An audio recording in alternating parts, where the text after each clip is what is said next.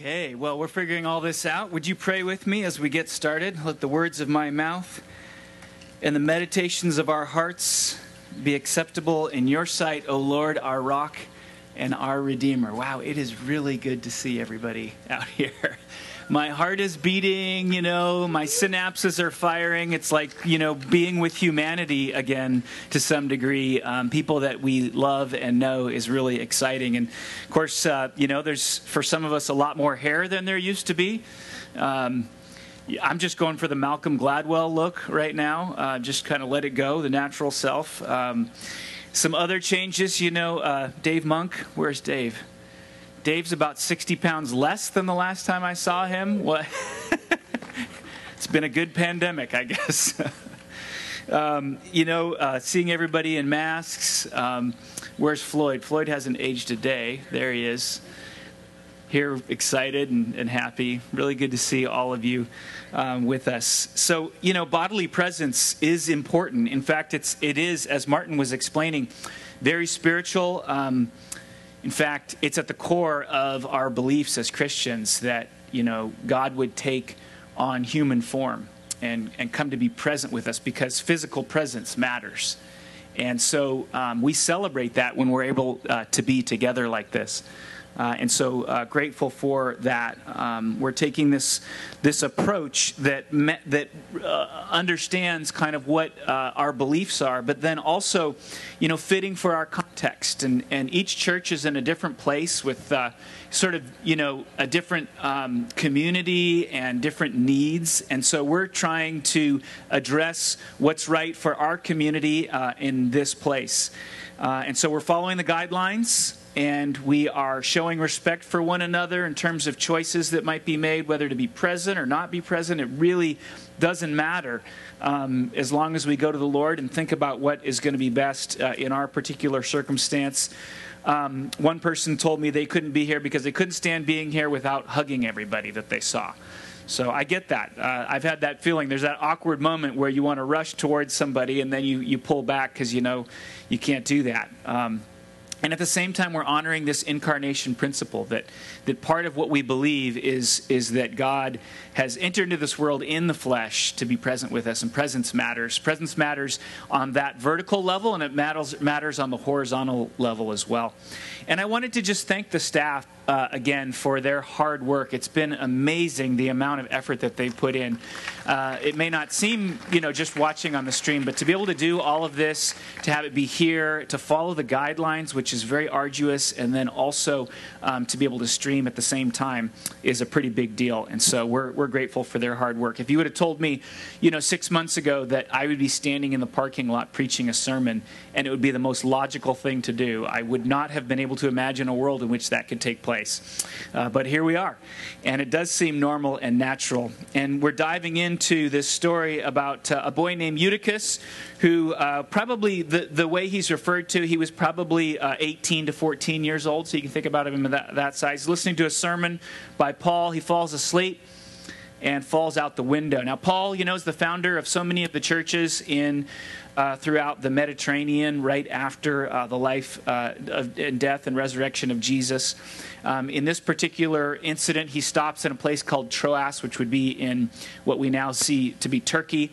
And he spends 7 days there, and this is a Sunday night, and he's preaching, and this kid falls asleep listening to him. Now, I don't know if you're a preacher. It's actually pretty encouraging to know that somebody fell asleep while Paul was preaching.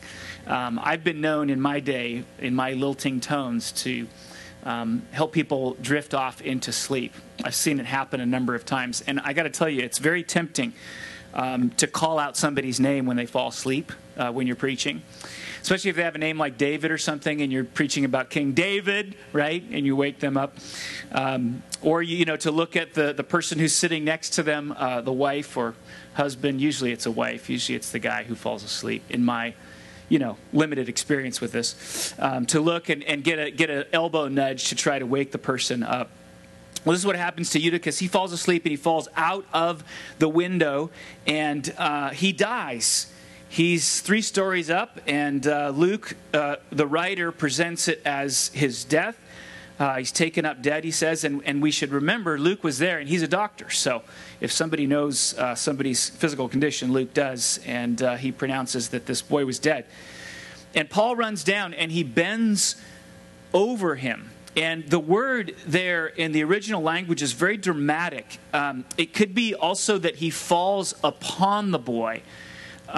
He throws himself on the boy and scoops him up. Now, even just that sort of moment, if we're paying attention to the overall teaching of the Bible and thinking of the other stories, we may have coming up into our minds a couple of stories from the Old Testament. There were these two incidences with the prophets in the Old Testament, Elijah and Elisha, where a young boy became sick and died, and the prophet was called in, and the prophet then actually fell upon the boy, and the boy was brought back to life. And it seems to be that Luke is reflecting that in sort of the grand stream of things, this is that kind of incident. And whenever you see that happening in the New Testament, you know you're circling around a very important truth. Something significant is happening because it's an allusion. The writer is calling out an allusion to something that's happened previously. There's another allusion here, too, potentially we could see in the story of the prodigal son. Now, this was also written by Luke. Now, you remember the story of the prodigal son. He takes all of his inheritance, very rude thing to do, and he runs off and he spends it all in ways that are really personally destructive. And then he decides when he's at the end of himself that he'll come back to his father's house, and he'll just say, I'll be a slave in your house because I've already actually, ruined my life, and I know, but maybe my father would just take me back in. And the story goes that when the father sees him on the horizon, the father gets up, and all of his robes, a very elegant, wealthy man, goes running towards the son. Now, fathers like that, who are in that station of life, would not go running anywhere. So the fact that this father goes running towards the son is remarkable to begin with. And as he reaches the son, it says, same word, he falls on him. He scoops him up, right? And then he goes and kills the fatted calf and produces a great party and says, my son was lost and now he's found. And so we've got these allusions in this text which should get our minds running to think that we're into some really sacred, important ground here when we see Paul running downstairs, going out and falling on this boy and scooping him up. And what does he say? Do not be alarmed, for his life is in him. Do not be alarmed, for his life is in him. And then before he describes the response of the people who are present, he tells how then they broke bread together. That he inserts this little piece.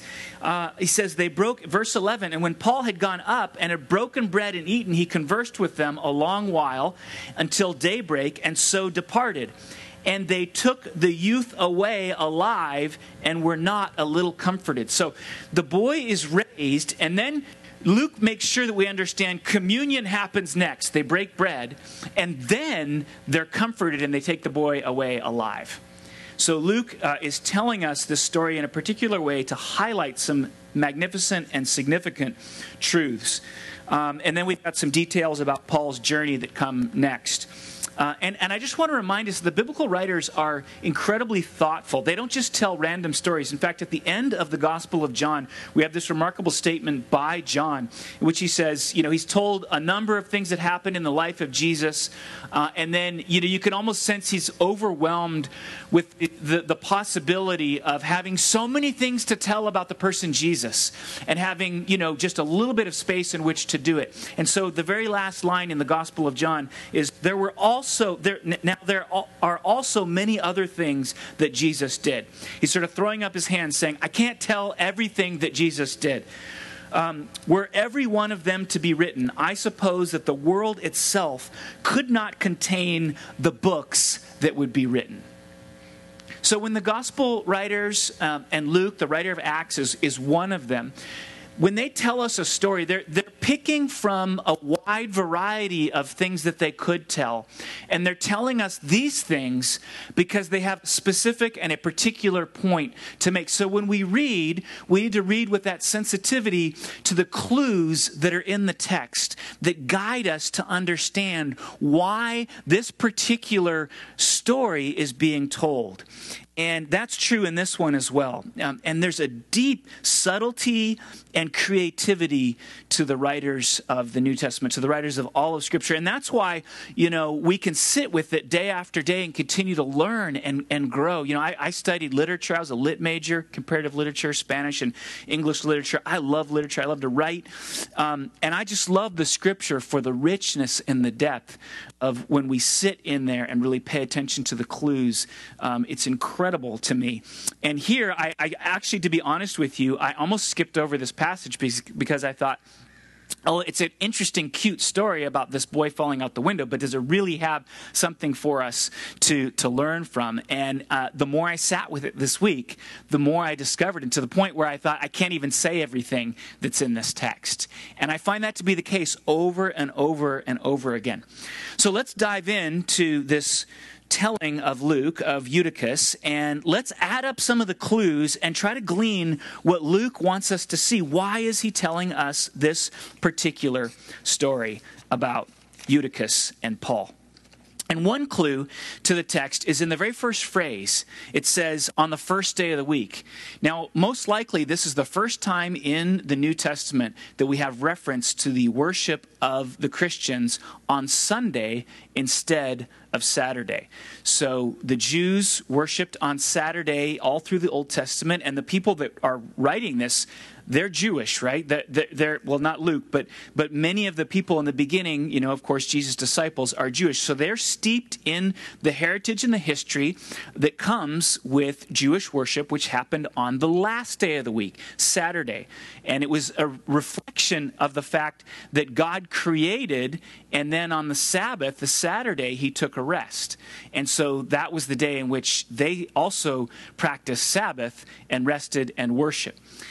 They did that for 1,600 years, somewhere in that framework. So it was pretty steeped into the cultural rhythms of the people of the New Testament. And yet something happened so significant that these Christians, when they came to understand that Jesus was the Messiah, something so significant happened that it caused them to change the day of their worship, to go from Saturday to Sunday. And that ought to be a clue for us as we dive into this text. What was it that happened?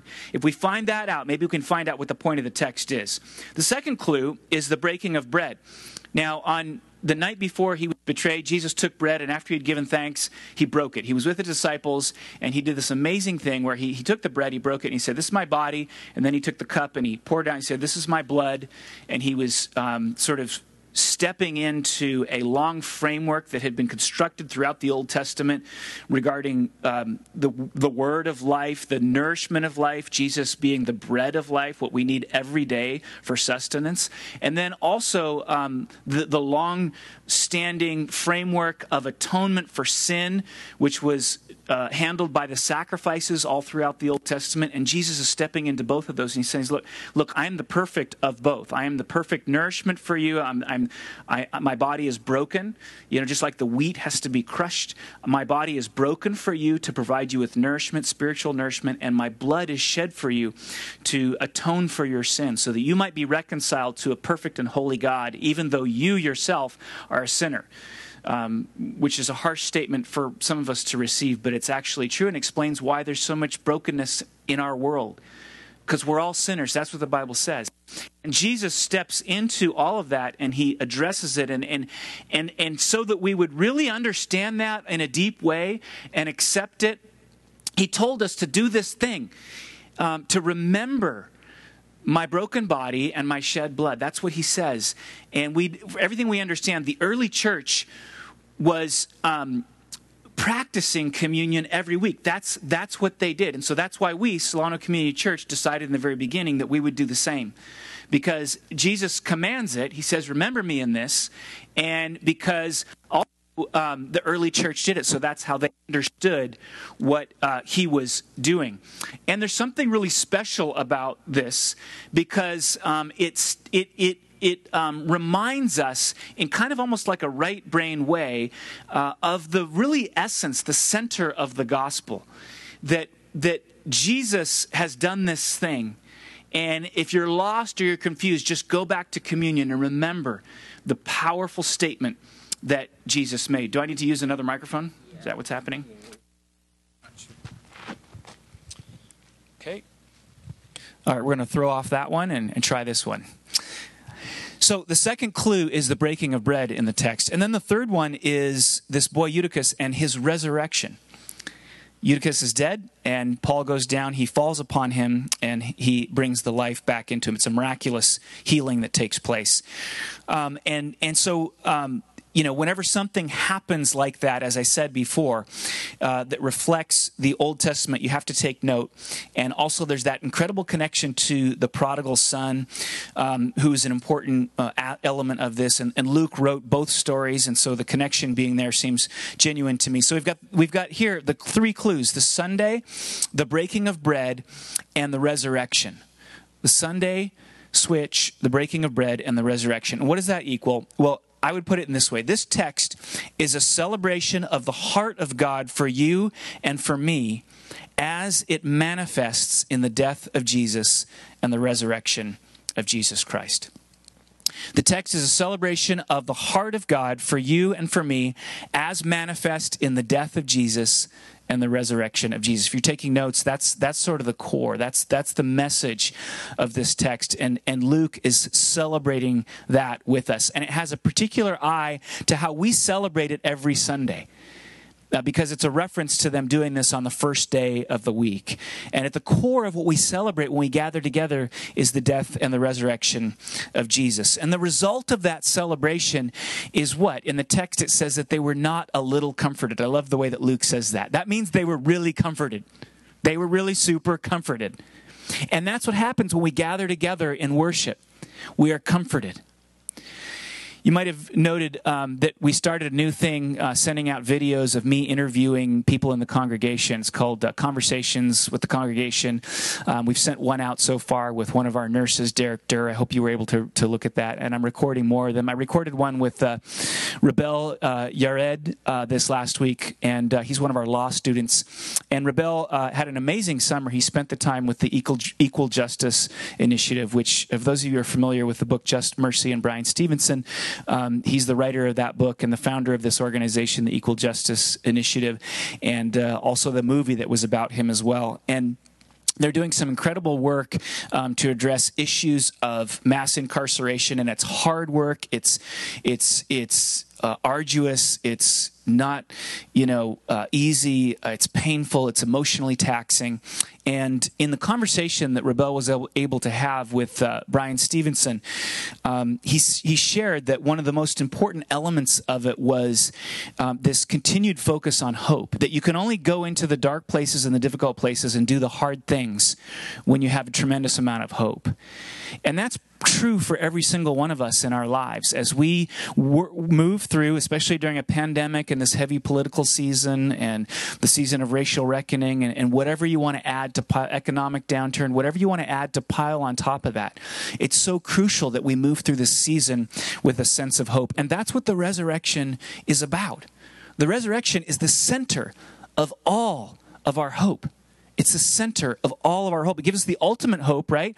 Because here we have a picture of God demonstrating He's capable of raising people from the dead. He raises Jesus from the dead, and it's sort of like a harbinger of what's to come, that this will be true for all of us, that in Christ, if we have faith in Christ so that our sins have been taken care of, then we have the hope that eternally we will be in the presence of God because of this powerful resurrection. And that presence with God is not, us sitting around on clouds playing harps. It's real enfleshed life. In fact, more so than what we experience now. This life will seem ephemeral to us when we get into heaven, because the robustness of the actual incarnational nature of life will be that much greater than what we experience in this life. It'll be more, the colors will be more vibrant, if you want to say it that way. I don't actually know all the details, but this is how I imagine it in my mind. The colors will be more vibrant. The weights will be more weighty, right? And so the smells will be more smelly and wonderful. None of the stinky ones, I guess. So this is the picture that the resurrection gives us, is this hope. And we come together on Sundays to be reminded of the magnificence and the magnitude of the hope that we have in the resurrection. And it's that ultimate hope, but it's also the hope for each and every present moment. It's not intended just to be a future thing that you wait for this entire life, but it actually trickles into this hope, trickles into your daily existence. It's hope to make it through the present moment. We could talk a lot about the resurrection from sort of an apologetic standpoint, and whether or not it did or did not happen. And there are tremendous arguments for, the reliability of the accounts of the resurrection. And I'm not going there right now, although if I had time, I would love to go there. Where I'm going with this is, what is the impact of the resurrection for those of us who've decided to put our faith in Christ, the risen Christ? What is the impact in our lives? And the big impact, one of them, is that we have this incredible hope. In Ephesians 1, Paul prays that we might know, that all those who are in Christ would know what is the immeasurable greatness of his power, God's power toward us who believe, according to the working of his great might that he worked in Christ when he raised him from the dead and seated him at his right hand in the heavenly places. In other words, that same power that was at work in Jesus, which caused his dead flesh to come back to life, is at work in us, followers of Jesus Christ. That same power. And that's not merely a future thing, it's also a present thing. It's also a present thing. And so in the critical moments of life, you are not without hope. In the difficult moments of life, in the crucibles of life, you are not without hope. And this isn't sort of a glib assertion like a Disney song or something. We're wishing that it might be true. This is a fact, a belief in which you can base your hope that is rooted and grounded. And I know what it's like. In my 49 years, I know what it's like to be in a dark, dark place.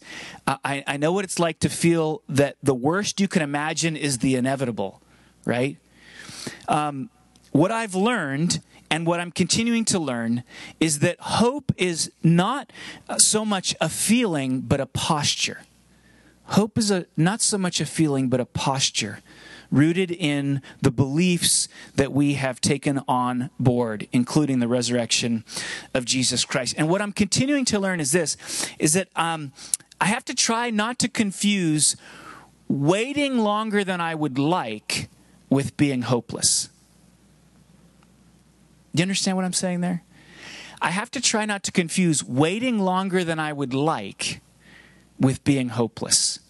I might be waiting longer than I would like to have my circumstances eased, but that does not mean I am without hope. Because hope's not a feeling primarily, right? It's a posture towards God, rooted in our beliefs about God. And the resurrection is at the very center of that. We always have hope because God is for us. And that's what the resurrection tells us.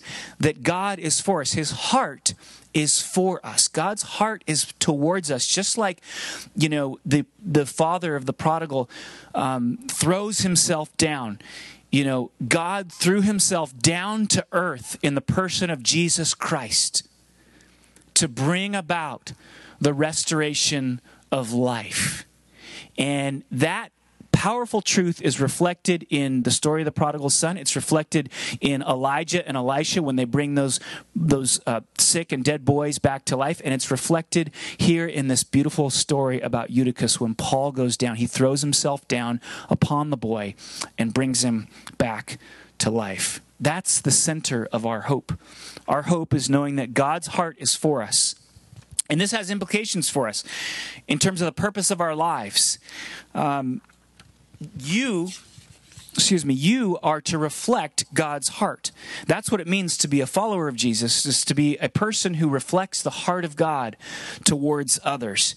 I don't think it's really a rebuke against falling asleep in church that Eutychus falls asleep. I'm not sure that that's Luke's point here. Make sure you don't fall asleep in church. I mean, he's just a boy, 8 to 14, and, sometimes some of the people that have fallen asleep during my sermons have worked all night. So there's reasons for this, right? So it's not really, a rebuke of Eutychus, but it does bring up the theme of sleep. And in the New Testament, we've got a number of different ways that sleep is talked about. It's talked about as sleep, just falling asleep. It's talked about as death, and it's talked about as an alertness to what God is doing around you. And that's the one I want to cue in here on just for a moment. There's a lot of this in the Gospels, about a lack of alertness. 1 Thessalonians 5:6. So then let us not sleep as others do, but let us keep awake and be sober. And of course, there's that famous story of the disciples who fall asleep while Jesus is praying, and he says, "Why can't you stay awake?" And so there's this theme about falling asleep. Now, it's funny to me because I can't imagine falling asleep, and none of us probably can imagine falling asleep were we there listening to the Apostle Paul preaching a sermon, right? Like, that's probably one sermon we would not have fallen asleep. To have the privilege of being there with the Apostle Paul and listening to him preach, we wouldn't have fallen asleep. But Eutychus did. And it sort of begs the question, though, why then do we fall asleep now? And I'm not saying about my particular sermons, but why do we fall asleep in the framework of the New Testament? We are standing in the same message that Paul preached on that night. And yet we can still lack a sense of alertness towards the spiritual things that are happening around us, and the way that we're moving through life, and the way that we're living our lives. And today, as we prepare for the fall, right? The fall is starting. This is oftentimes sort of the beginning of our ministry season. We think in terms of, September, end of September to the end of the next September. Martin mentioned that next week is our congregational meeting. And so I'm sort of teaching into that vision today so that you'll come to the meeting next week ready and prepared for what we're going to do. And I'm asking us as a church I'm inviting us, I should say, to stay awake during this season. However you want to characterize this season, whether it's the season of the pandemic or the season of this political heaviness or the season of this racial reconciliation. I'm sure they're all intertwined in some way. Whatever you characterize the season as, I'm inviting you out of this text and out of the rest of the teaching in the New Testament to stay awake. And I'd like to bring us back to the vision that we set out for this community, for this congregation, before we moved to this campus in El Cerrito and before the pandemic. And by the way, wasn't it amazing that God moved us into this campus by causing the school we were in to be torn down and reconstructed? So we had no option but to move in here. And then immediately thereafter, a pandemic hits. And we find we need sort of a place to be able to camp. We would have been completely, without a space. And so I just see the way God is continuing to provide for this church and take care of this church. He loves you. He loves this church. And he wants you all to be invited to live a life of awakeness to what he is doing in the world and how he wants to work through you to accomplish powerful and important things that are rooted in the hope of the resurrection. And so I want to call us back to this vision.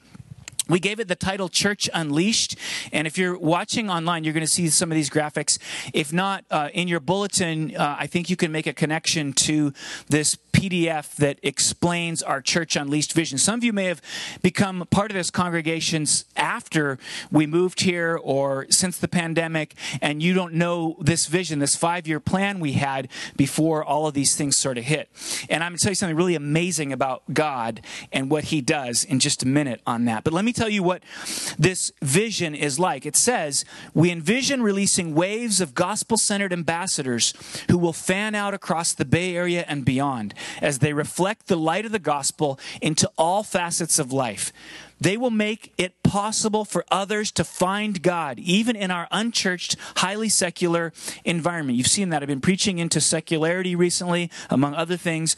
These ambassadors will be equipped by a growing team of disciplers, teachers, and advocates who will help cultivate their gifts and calling for the unique work prepared for them by the Lord Jesus Christ. And the centerpiece of that statement is the term ambassador, that we are ambassadors for Christ. Someone who's an ambassador is somebody that has a message from another place to bring to another place. And as citizens of the heavenly kingdom, we've talked a lot about that recently. We are ambassadors to a fallen, broken world that needs the message of hope contained in the gospel.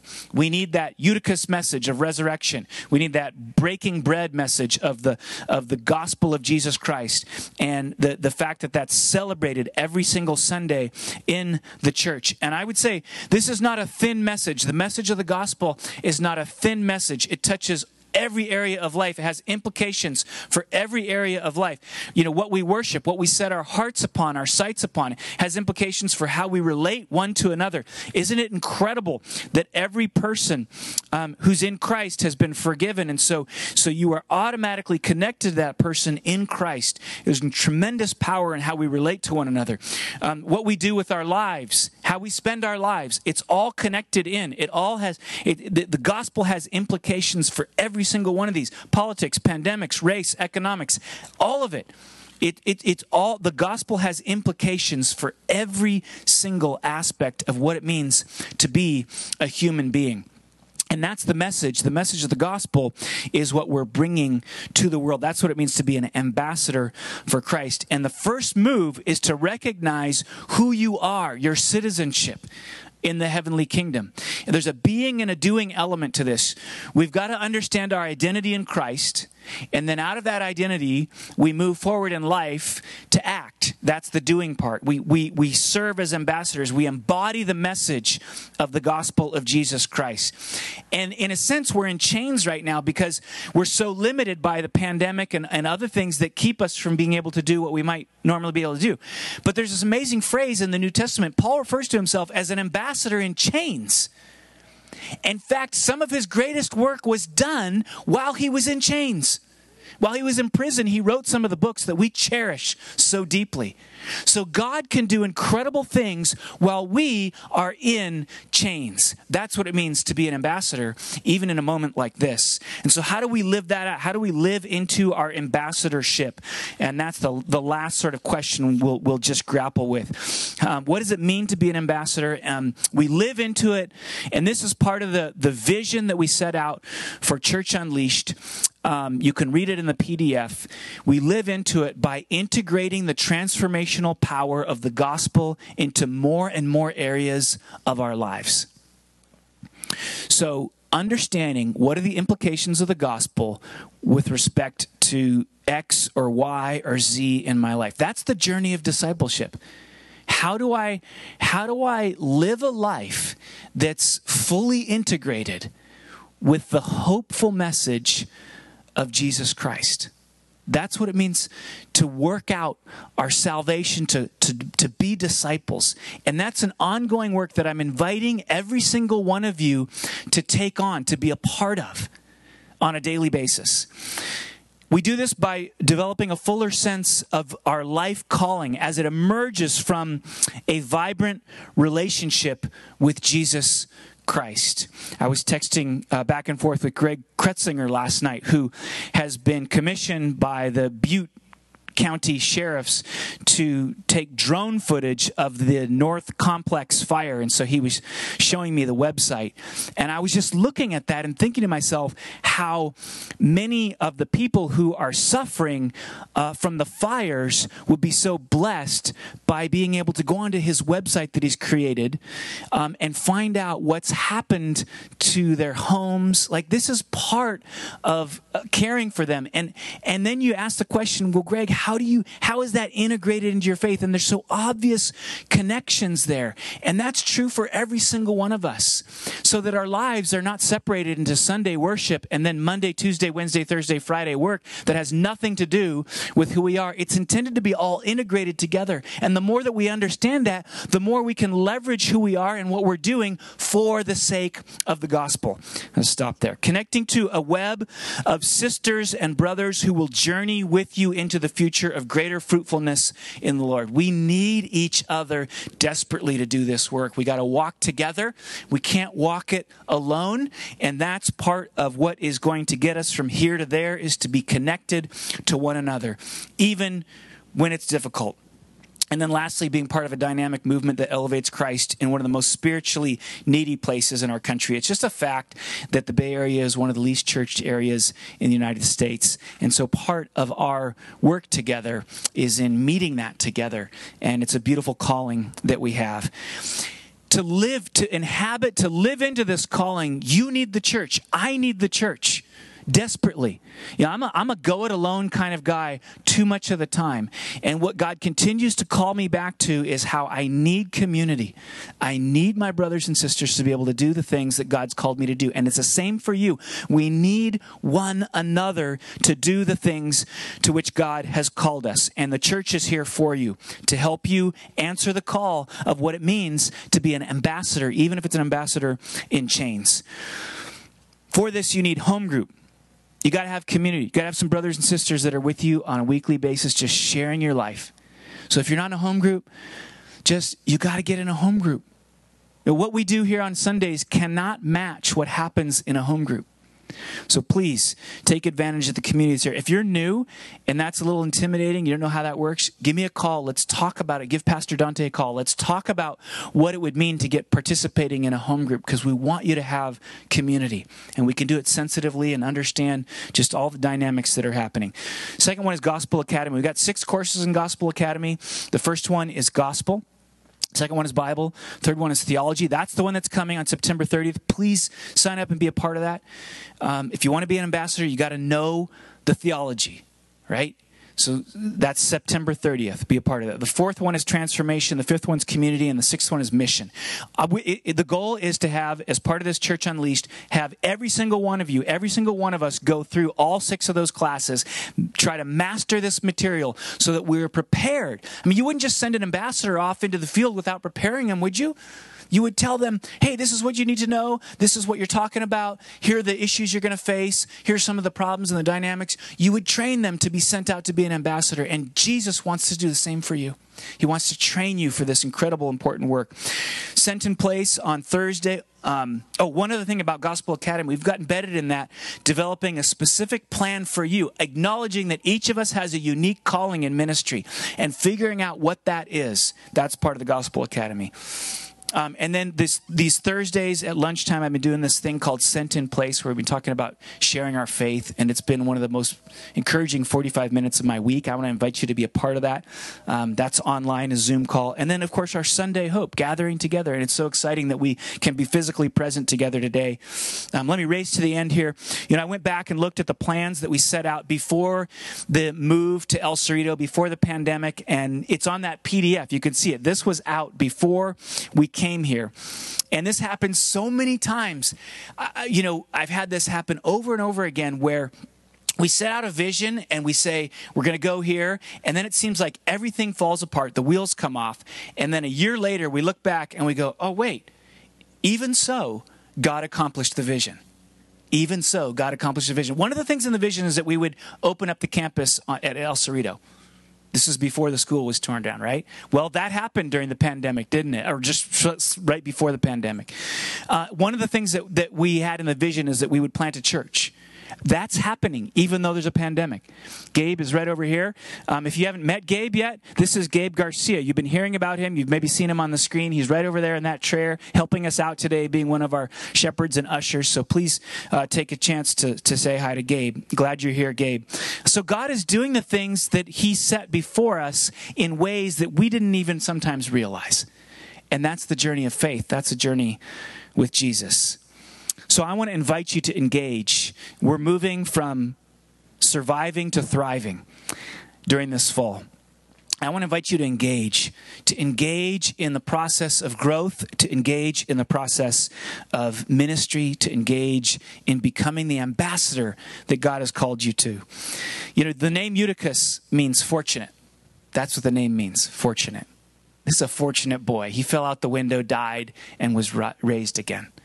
And it's sort of an allegory for all of our lives. That's who we are. We're all Eutychus. We're all Eutychus. We're all fortunate because of Jesus Christ. So that's the good news, and that's the news that we're called upon to share. And that's what we're going to do in this next season.